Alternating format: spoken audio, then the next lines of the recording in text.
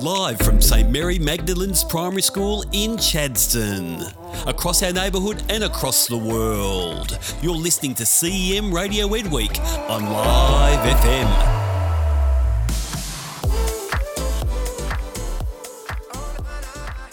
Hello everyone, today I would like to introduce to you our Wellbeing School leader, Miss Munden. Welcome to the show, Miss Munden. Thank you very much, Keone. It's lovely to join you people on your special day. Hello, I'm Gadwin Depp. So, Miss Munden, you've been at school for years. You have seniority. So all these years, how's your time at the school been? Wow, that's a big question, Gadway. I have been at this school for a very long time, as you know, and I've had a really exciting, interesting and fun time at our school. Throughout the time, I've held many different roles in the school, but wellbeing has been one of my most, I believe, memorable roles for a long time. And in wellbeing, the role is really diverse, and I meet lots of kids and lots of parents, and that really keeps the role very interesting and very important in the community, I think, yeah. Hello, Ms. Munden. It's Cassie Gregorio here. Ms. Munden, as a wellbeing teacher, what would be the best tip for someone who is passing a hard time like during home learning? Wow, Cassiel, that's a big one, isn't it? Because we've all been through home learning now, and for some people, they found it a lot of fun and different to the regular way they did work. And sometimes some of us felt like we'd like to come back to school, or something happened at home in our family which may have been upsetting, like maybe someone was ill, or maybe someone's pet had died. All those kind of things could happen, and lots of other things that we know of. And we know that when we're at home and home learning is difficult, it's really important to speak to someone that we can trust and someone that can help us. And usually that would be a parent or a carer at home who could redirect you or listen to you. And also you could let your teacher know that it's difficult for you, so they understand what's going on for you. An important thing too with home learning, when things are difficult, and sometimes it might be nothing really has happened other than we're tired or a little bit distressed by it.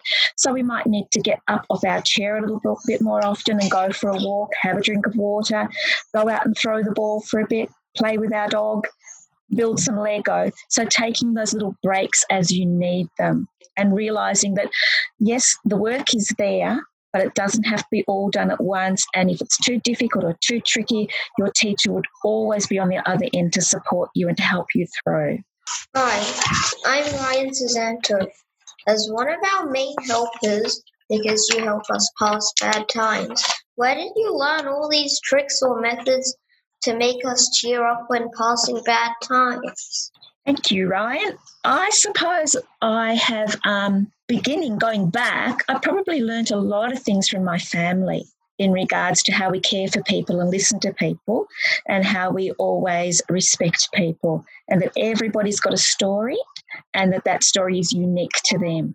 So I think that was really important at the very beginning, right from when I was a little girl, right up through school and into university, and then into schools.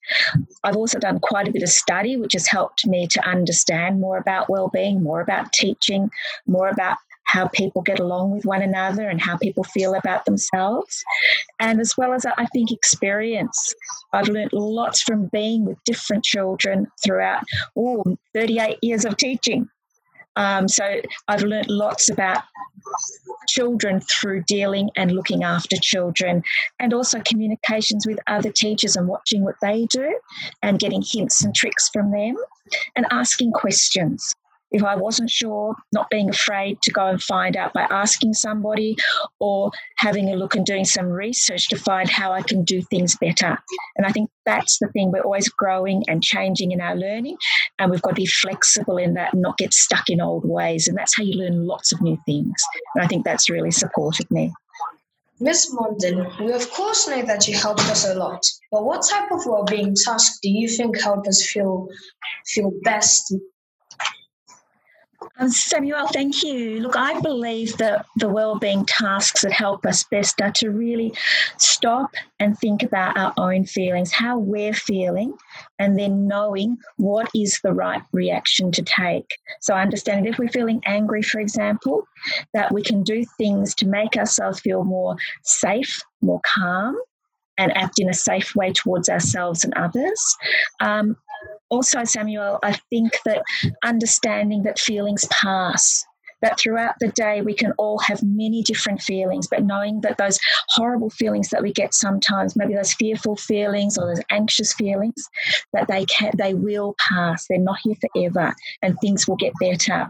And I think some of the things that help us at school to do that and at home is our community meetings when we talk about how we're feeling today. What is our goal for the day? And the goal is looking forward, looking for hope in the day, and who can help us. So looking at who is the person we can go to if we need that help.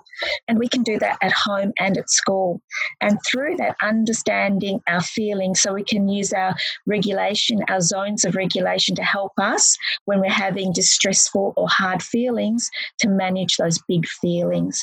I think the main thing, though, is learning to speak out and get support from somebody else, knowing that we don't have to deal with it by ourselves, that people are there to listen to us, to keep us safe, to keep us regulated if we need, to keep us calm, and to make us feel that it's going to be okay again. I'm Gavin Step. Miss Monday, as our wellbeing teacher, we understand that you're great at keeping people happy and well, as expected from a wellbeing teacher, but how do you do it so well and excel at understanding emotions and feelings? Well, Gadway, that is a lovely compliment. Thank you so much for that. I think it's really acknowledging every little individual who comes along, whether it be a grade prep or a grade 6, and really listening to their story, because their story will give you a lot of insight into why the behaviour might be a particular way and why they've done something in a particular way. And it's giving them the time to really stop and to think and to reflect. Sometimes it's not even having to say anything, but just sitting with a person and holding that little hope for them for a little while until they're ready to take it on board and feel strong again. And I think listening is mainly, I think, the best thing in wellbeing, just being there to be with a person close by and listen to their story. Hello, Miss Morgan. It's Cassie Rodriguez. Miss Morgan, as our wellbeing teacher, what kind of problems do you deal with? Cassiel, that's a really interesting question, because I think what I like to do is not look at them as problems but possibilities.